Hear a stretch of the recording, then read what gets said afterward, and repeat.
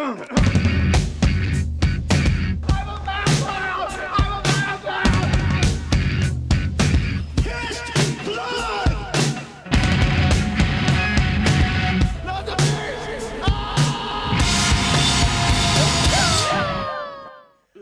don't know. And with that yawn, let's start. We're gonna lock ourselves inside Nicolas's cage. Boom. We're locked in. It's warm. It's dark. Get me out. It's wet. Sticky. Trapped. Cage is somewhere trapped in the bowels. We've trapped him in our cage. Cage's cage. Welcome to Nicolas's Cage. This is the podcast where we both talk about his movies and cages sometimes. Stranger than fiction in real life. Sorry if I sound weird. I have a cold. I might cough and sneeze and sniffle. Sorry if I'm just all over the place because I'm very tired. And Alice is very tired. She's had a very busy week. She's a lady about town. I'm surprised you're not too good to talk to me with all your followers now. No, they mustn't know. I'm an anonymous floating head. Yeah, just imagine me. It's I listened to this one podcast that's like all about like politics, and one of the ladies is like she works for the government, so she can't say who she is. So that could be so funny. That could be you.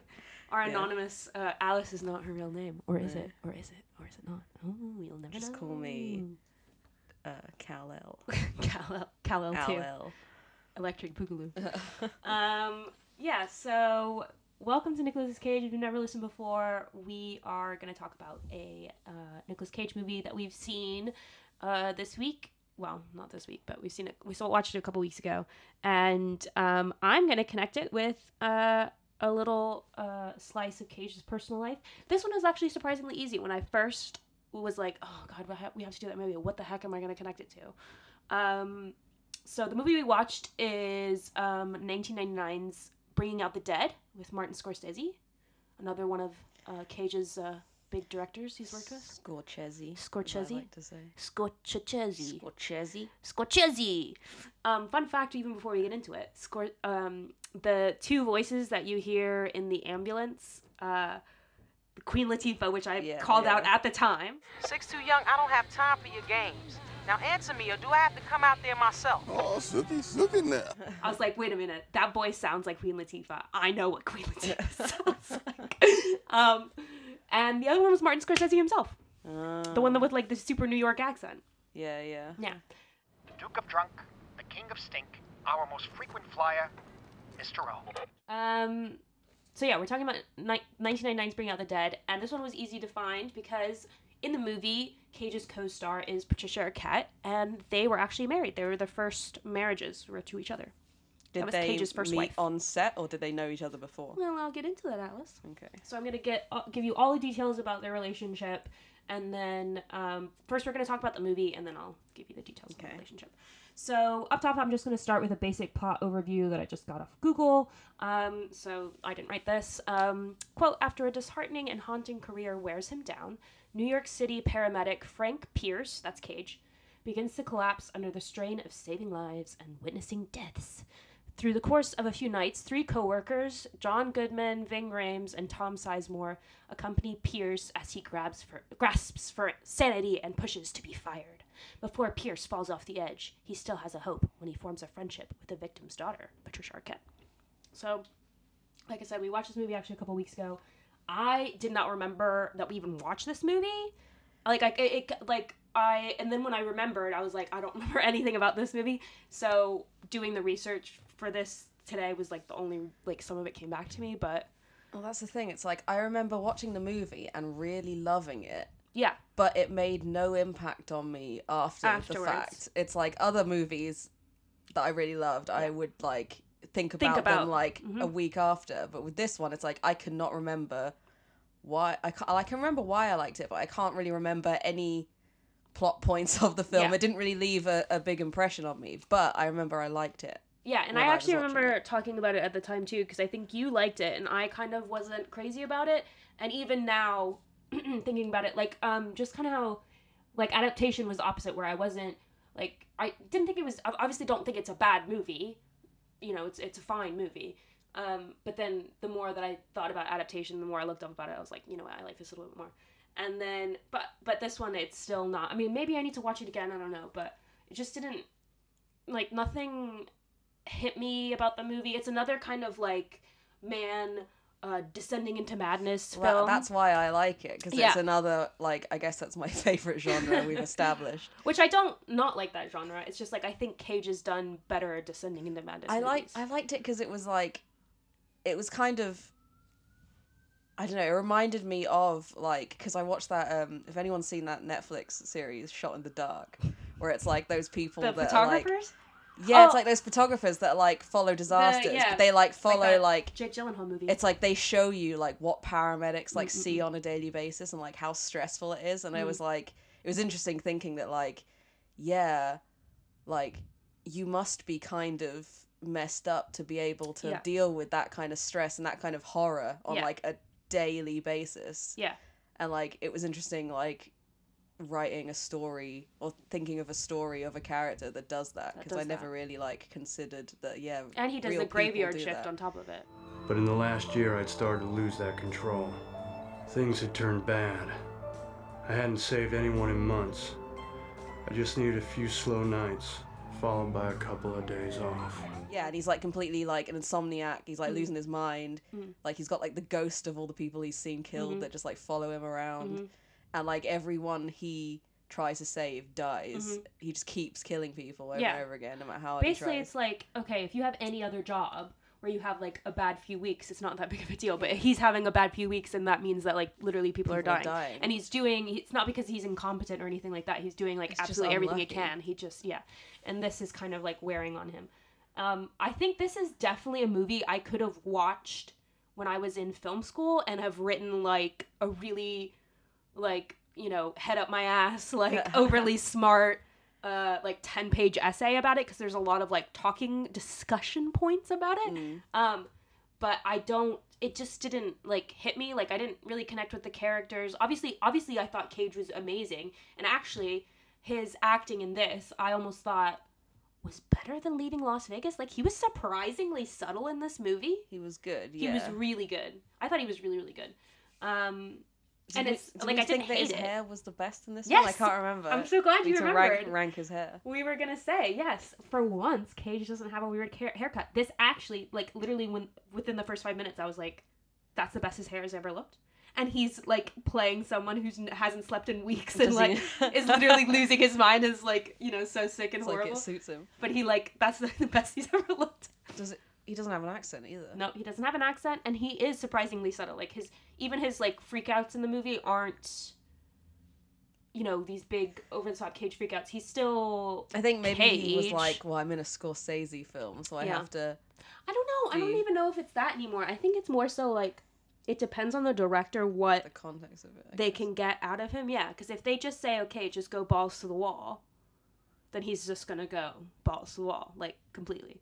But I think Scorsese had a good mix of working with him where it was like stuff that was really subtle and kind of like underplayed, and then where he ramps back up. And in the last year, I'd come to believe in such things as spirits leaving the body and not wanting to be put back.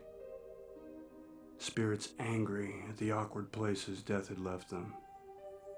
I feel like it was the kind of film that I really like in theory, and I like the story, but it's not a fun watch. No. Like, I wouldn't watch it again. No. Actually, I probably would. I would watch it again just because I feel like I must have not paid attention for a lot of things. I kind of do want to watch it again just to give it another chance. It's a hard watch because it's like such a like I kept thinking like, this is my nightmare. Like, this job, this like character that they've created in Nick Cage, these people must exist somewhere. Someone's living this life. Yeah. And that was like stressing me out just thinking that, like, imagine if that was my life. Yeah. Because basically what I read was like, one article was saying like, he's, you know, the whole thing is that he's addicted to the high that he gets from saving lives. Adrenaline, yeah. But the job that he does and does well and that like provides him that like high.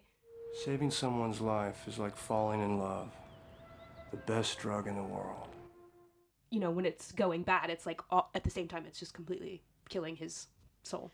Yeah, it felt like very Scorsese in the fact that like everyone is kind of like terrible, and like it did make you think that like I never really considered that, you know, people in the like medical business and like helping saving lives could be like fucked up people, but it's like when you think about it, like in the film there's loads of like people that are psychopaths because it's literally they're addicted to the adrenaline rush of saving a person's life, but they don't actually care about the person. It's more of a competition, like thrill kind of thing.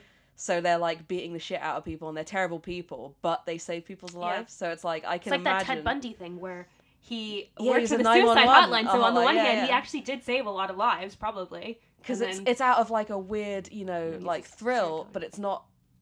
Yeah, it's like there's no empathy going on there, and it's like a job that high stress would kind of attract like crazy psychopaths people. And like same with like when I think of surgeons, like you gotta like they're good people doing good things, they're still cutting people open. But at the end of the day. There's gotta be some out there that are doing it because of some kind of for psychopathic the power thing. Yeah. And it's like if you're like praise a paramedic that's just like I don't know.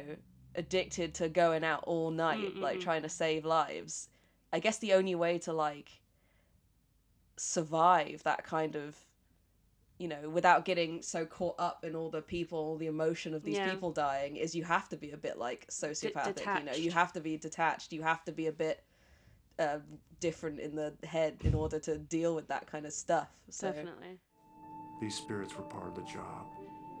It was impossible to pass a building that didn't hold a ghost of something. The eyes of a corpse, the screams of a loved one. All bodies leave their mark. You cannot be near the newly dead without feeling it. It was interesting subject matter. I really like the subject matter. Yeah, I like the idea of it. It's just... I don't know, this is what I mean. Like, I feel like I could write a really good essay about this movie, but it wasn't like, it's not something that I like, you know, told, I just saw a great movie, you know what I mean? Yeah. And it's not even, and it's because I think it's not the best out of the two. So I don't think it's like the best Descending into Madness Nick Cage film. And I also don't think it's the best Descending into Madness Scorsese movie. I mean, Taxi Driver, hello, like, this is basically like... And there's no, like, good Nick Cage, like... moment. I don't know. I can't remember like a good like freak out that felt like this is a cage or certain but I don't know. And also too, I thought it was a little weird, and I actually, when I read more into it, it explained why. But when I was watching the movie, I thought it was strange that like, okay, the movie was set in Manhattan, and I didn't grow up in a big city or in a like, you know, a low income area of a big city, so I have no idea what like that area of Manhattan is like. But it was the 90s, and it was just, like, so hellish. It was just like, what the heck is going on here? Like, why is everything so horrible? Because it's Scorsese. Yeah, but actually, apparently, the movie's set, like, in the early 90s or whatever, which is before Giuliani, the mayor, like, a former mayor of New York, like, cleaned up the city and, like, got rid of a lot of the crime and stuff like that. Yeah. So maybe that's kind of how it was back then. I don't know, but it just at the time, it just felt not believable to me, so it kind of felt like I was watching, like, Batman, like, you know, like Gotham City, like some made-up, like, place where there's just crime all the time and just crazy people everywhere and blah, blah. But this movie was really well-received, but it's interesting because we're saying all of this where it, like, didn't really stick with us and we didn't think about it afterwards, and it was really, really well received by critics, but the box office wasn't good. So so it was kind of forgettable. Yeah, it's like critically I like it, and critically I get what he was trying to do, but it's just entertainment wise, I don't know if I was like I just didn't get enjoying much out of it. The like experience. And I like too, like reading about it, like the whole structure of it was cool. Like the whole story is kind of set across 3 nights, and he has 3 different paramedic partners each night, and each one is a little bit different in a crazy way. They're all kind of nuts, but in like different ways. Making me nuts. Is that what you're trying to do? Drag me down a Nutsville with you? I mean, I liked all of that, and I liked his relationship with Patricia Arquette, who was like the daughter of... I don't even remember her in the film. I don't remember she was in the film at all. Yeah, she was the daughter of the guy that had the heart attack, and then remember... I like how it ends. Like, the ending, I thought ending was is amazing. Good he can't sleep the whole movie, and basically... Spoilers. Yeah, spoiler. He can't sleep the whole movie, and Patricia Arquette's dad, who had a heart attack or something like that, and he saved and took to the hospital and is, like, basically hanging on by a thread. And then Cage starts hearing him in his head, the man saying, kill me, take me off the, the respiratory, and I don't want to live like this, because they keep bringing him back to life. And then he finally takes him off the machines or whatever, and he dies. And then he goes to Patricia Arquette's apartment, and he finally sleeps. No one asked you to suffer. That was your idea. Yeah, like, I felt like it was a good resolution, because his whole thing is that he's, like, addicted to saving lives, but he keeps killing people, and he can't seem to save anyone, but then at the end, he finds salvation, like, saving someone through killing them, So it's like he can come to terms with the fact that he's killed someone. And it feels like a win, Yeah. We're all dying, Mary Burke. Which, again, like, that's what I'm saying. Like, I could have smashed out a great essay about this movie back in the day. But, it just didn't, like, I don't know. It's not a bad movie, that's what I was saying. It's not a bad movie. It's not a bad movie, but compared to all the other Cage movies. And compared to all the Scorsese movies. I mean, Scorsese has done some really amazing stuff. And, not that this wasn't bad, it's just, I don't know. I just wish I could have connected to the film a little bit more, just because even at a different time in my life, like when I was younger in my teen years, when I was really trying to be cool and like, be a real cinema buff and like watch all of these weird, underground movies and movies that, underrated movies and movies that people like didn't really give a lot of thought to, I would have been like, oh yeah, this is the most underrated Scorsese movie. But then after I got into film school, I met like literally hundreds of other assholes like that. I was like, no, I'm not going to do that anymore. So maybe, I don't know. But maybe if I had watched it a few years ago, I don't know. But I will say, the one thing that did really surprise me in this movie, freaking Mark Anthony, J-Lo's Mark Anthony, plays this like drugged out like crazy crack addict guy on the street. Like, that's I was like halfway through, I was like, guys, that's Mark Anthony. And then like every time he came on screen, I was just like, that's Mark Anthony. He's so weird. It's weird. He's playing a crack addict, but he was really good. No, I thought that like that was just a crack addict. I know. He was Oscar, like, he could have, like, if he got nominated, I wouldn't have been surprised. Crack addict. Christ's sakes, can I please get a cup of water? Shut up, goddamn civilian. All I want is a cup of water. I don't know, he was really good. So just a little, extra tidbits about the movie. So when Cage's part was written, by, I think, his first name is Paul, I think. Don't get mad at me, I can't remember, and I don't want to look it up. Paul Schrader, I think. Schrader? Who did Taxi Driver with Scorsese and other movies. He wrote the script, and he actually had Edward Norton in mind to play the part, which I could see. I feel late like 90s. That would have might have been. I feel like that might have been better for that kind of role, because it would have been very like. It's interesting you say that, because I actually think it would have been more boring.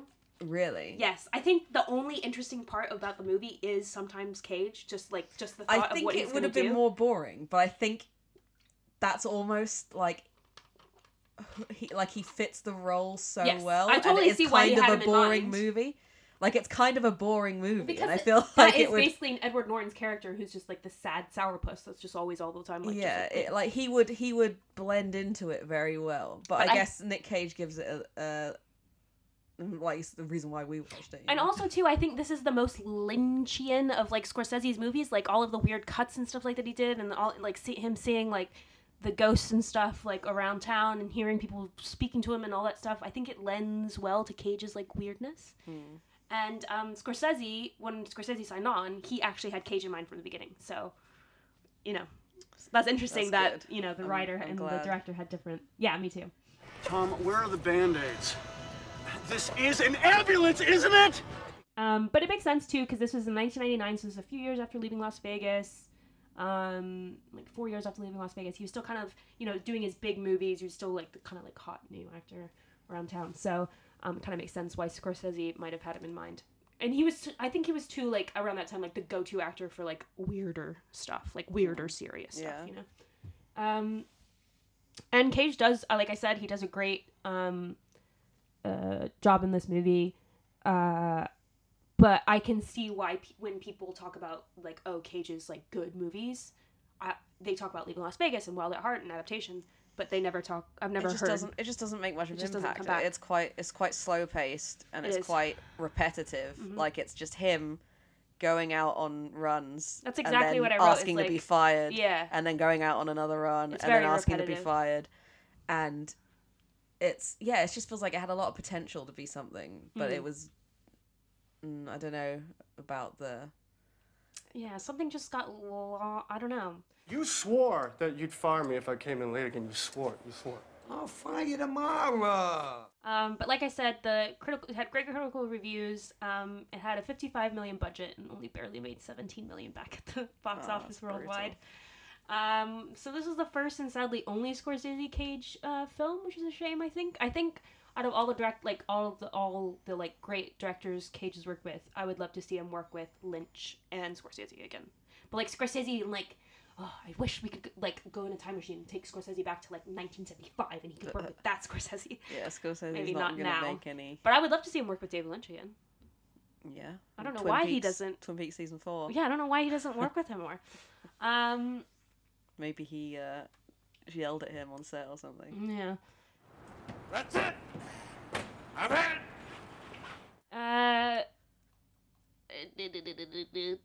What am I going to say? Oh, I was also going to say too, because mentioning that about Taxi Driver and the plot of Taxi Driver is kind of similar in a way to this movie, where it's just instead of Travis Bickle just running around the street going crazy, it's Cage in an ambulance. But I read this article on Spectrum Culture called "Criminally Underrated: Bringing Out the Dead" by Stacia Jones. Who obviously thinks that the movie is really underrated and really great, which I don't really agree with. But she did mention something that a lot of people referred to it when it first came out as Taxi Driver Light, which I think is kind of a good way to describe the movie to someone who's never seen it. Yeah, I can definitely see that. It is I don't know. It's less engaging than Taxi Driver in the 90s. Yeah, that's why it's the light version. Yeah. Must be my face. My mother always said I look like a priest. So that's kind of really all I had. There wasn't any more crazy trivia, or I tried to find some old articles of interviews of Cage, working with Scorsese, but I didn't really find much. But yeah, I mean, I can't imagine it was that crazy. He wasn't trying to do anything weird with his look or his voice, so I can't imagine they butted heads that often. Yeah, maybe the reason why we don't remember it is because he was too normal in it. This was honestly the most normal he's ever been in any movie ever. Just a normal guy that was tired and actually looked normal. But that's why when I think of the name of the movie, I'm like, whoa, what did he look like? Oh yeah, just a guy. Just a guy. I'm usually he's got such a strong signature look in each movie. Well, yeah, I mean, who can forget Deadfall with the famous bowl cut and mustache? Yeah. After a while, I grew to understand that my role was less about saving lives and about bearing witness.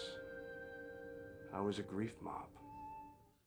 Okay, so now we're going to move on. So like I said, in the movie, Cage and Patricia Arquette are co-stars. And to answer your question, Alice, they were married when the movie was made. Okay. So just gonna get into the details. Did he get her the role or something? Or was it a coincidence that they both? I tried to look that up and I couldn't find it, but I think it was more of a coincidence. So first thing first, because Patricia Arquette is related to David Arquette, and because Courtney Cox from Friends, who was married to David Arquette for forever, I had to find out if they were both married around the same time. That was my first thing I had to know, and I can say that they were in fact. Nicolas Cage and Monica for Friends were loosely related at one point in time in the late 90s. They would make a good couple. I'd like to see them. That would be interesting. I mean, she does kind of weirder guys. I mean, David Arquette is a weirdo. Yeah. So, David and Courtney married in 1999, and Cage and Patricia Arquette were married from 95 to 2000. So there was a little sliver of a window from 1999 to 2000 that they were really related. Could have interacted with each other. Yeah, who knows? What's his name? I be banging. What you mean I be banging? I be banging. What the hell kind of name is I be banging? I don't know his real name. Frederick Smith. But okay, back to Cage. So, like I said, they were already married when they did the film together. I'm not sure how she got involved, but they were great in it together, I thought. So I'm glad, you know, I mean, it worked out. She made no impact on me in that film. I didn't even remember her being in it. I couldn't even picture what she looked like in that film. She's got the blonde hair, and she had, like, you know, she's like the ex-drug addict, whatever. She was always smoking outside the hospital. Yeah. Okay. So, their whole relationship story is actually really, really cute. Like, surprisingly adorable. Like, really cute. So, you know, just prepare yourself. It's not weird. It's not creepy. It's not full of, like, snakes and stuff. It's good. I wash my face with 3 kinds of soap, each smelling like a different season. So, at a dojo. Late night. She was his sensei. And at midnight, you know. No. So Cage actually first met Patricia Arquette when she was 18. He was 23, so it's not like when he married his third wife and she was 19 and he was like in his 30s or 40s or something like that. They first met in 1987, and they met in what Paper Magazine describes as Jewish heaven, aka Cantor's Deli in LA. So within a few hours of meeting that day, Cage proposed. I feel like I've heard about Cantor's Deli before. I feel like someone's told me about that before. Maybe it was on like an episode of like Man vs. Food or something. Yeah, I mean, I can't remember. I've definitely gone Maybe I've heard Nick Cage talk about Cantor's Deli. Well, yeah, apparently before. He used to go here a lot, so maybe. I don't know if he still does. I don't know. But, yeah, so Cage, literally within a few hours of meeting her that day, proposed to her, and Patricia Arquette was like, no. But that's really cute, I think. But she liked his passion, right? So she was kind of interested in how, like, he was so passionate. So she decided to make him like this crazy list of like artifacts and different, I don't know, items, and challenged him to find them for her. And if he could, then she would go out with him. And so, that's ridiculous. And like, she didn't actually think he was going to do any of the things. She was just sort of, you know, whatever. I don't know. Yeah, she's but 18. He like, loves whatever. that shit though. I know. She had no idea. He's like, finally. This is literally like real life national treasure. I'm going to steal the Declaration of Independence. Okay.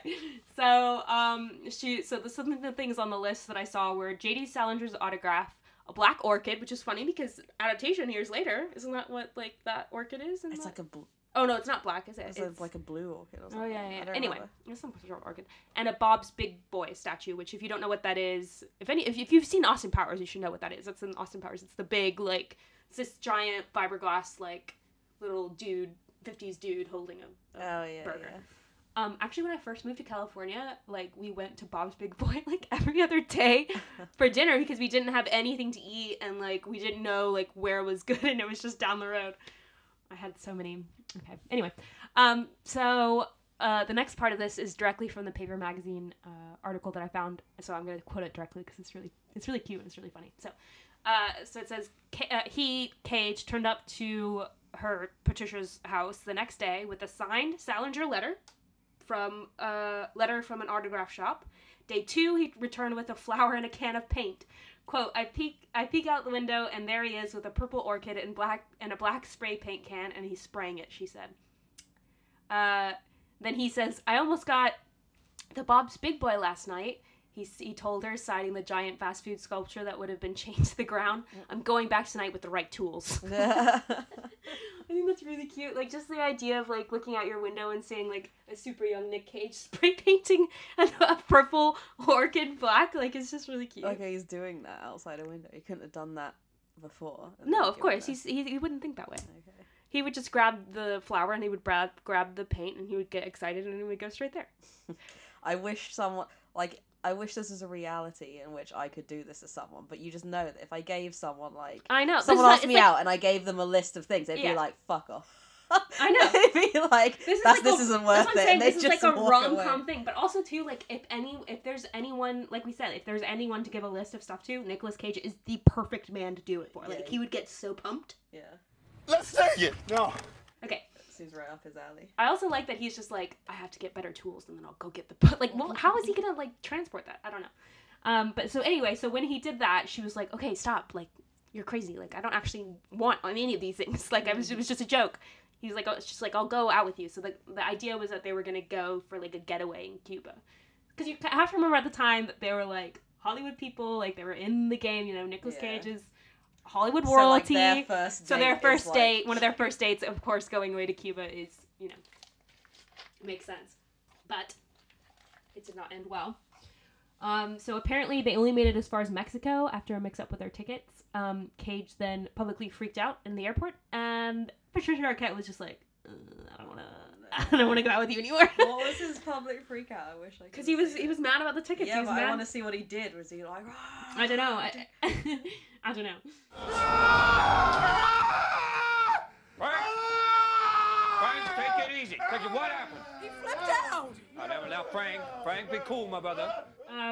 So again, this is from the Paper Magazine article, directly quoted. Arquette later told Rolling Stone that their separation was because, quote, his success was scary to me. I couldn't touch him. Cage was unhinged. The over-actor in real-life meme had previously tried to impress a girlfriend at Cantor's by throwing a ketchup bottle against the wall. Quote, back then I was living out my fantasies of what I thought an exciting man should be, he told Rolling Stone in 1999. I wanted to be unpredictable and frightening, and I guess I was. I mean, Patricia says that at the time, I was pure testosterone. I can't really imagine myself getting that angry now. I haven't punched a wall in years. So I just think, like, when he was young and stupid, like, you know, like the Terry Wogan interview, you know, he's you know, from rolling everywhere and, like, you know, doing karate kicks and just being crazy and, you know, with that weird energy he has, I think he just...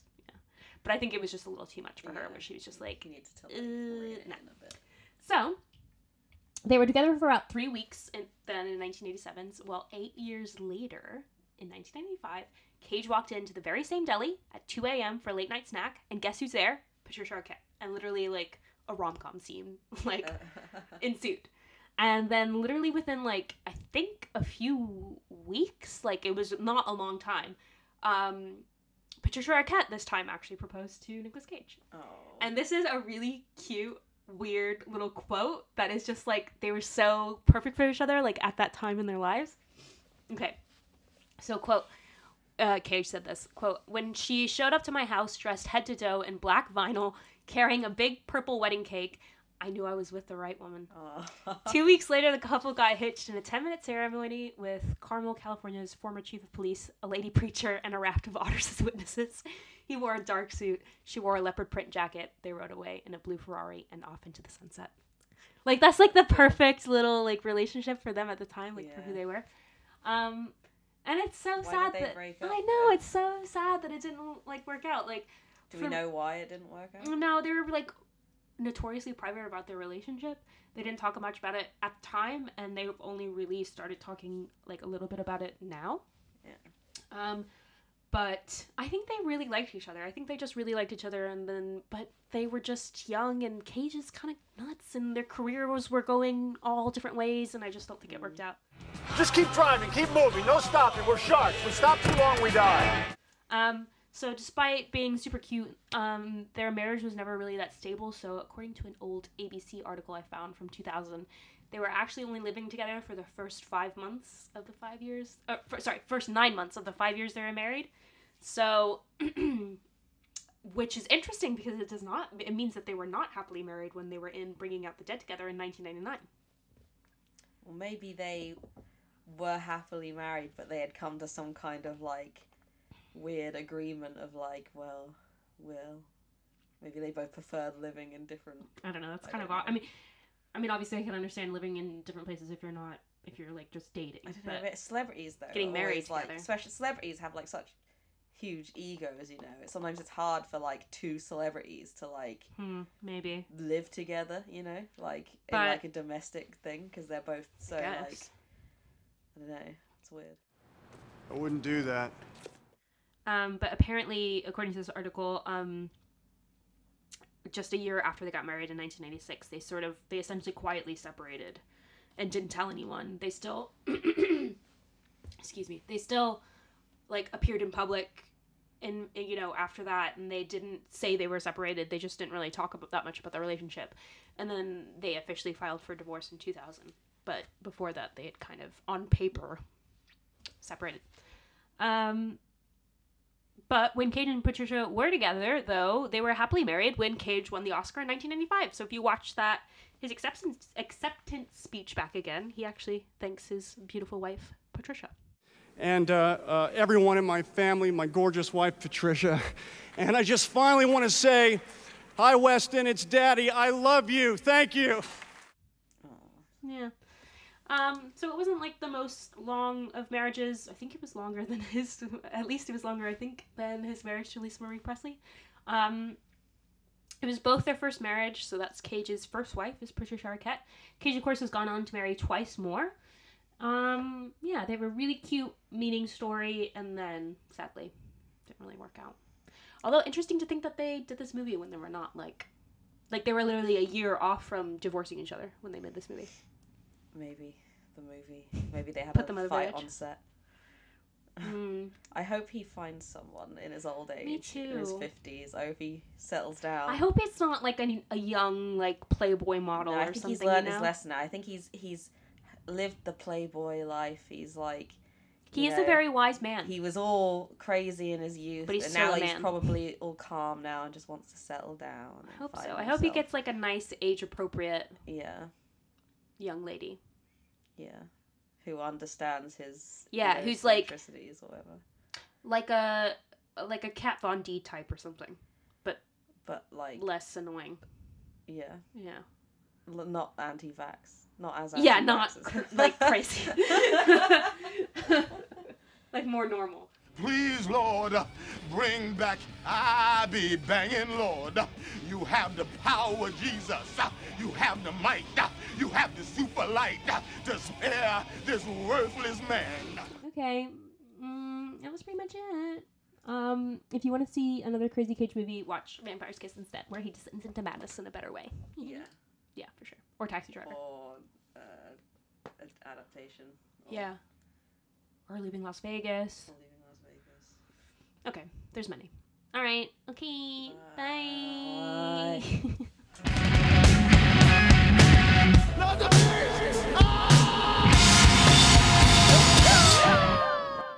It's great to be drunk. Sobriety's killing me. Look up in the sky, Frank. It's full moon. And he goes, "You dropped your smile," and then he gives me a book on Buddhism, right? Or some kind of religious thing. And he's like... First he told you to smile, and he gives you something religious? He gives me some religious thing. Hell. And he's like, "Where are you from?" And I'm like... Hell.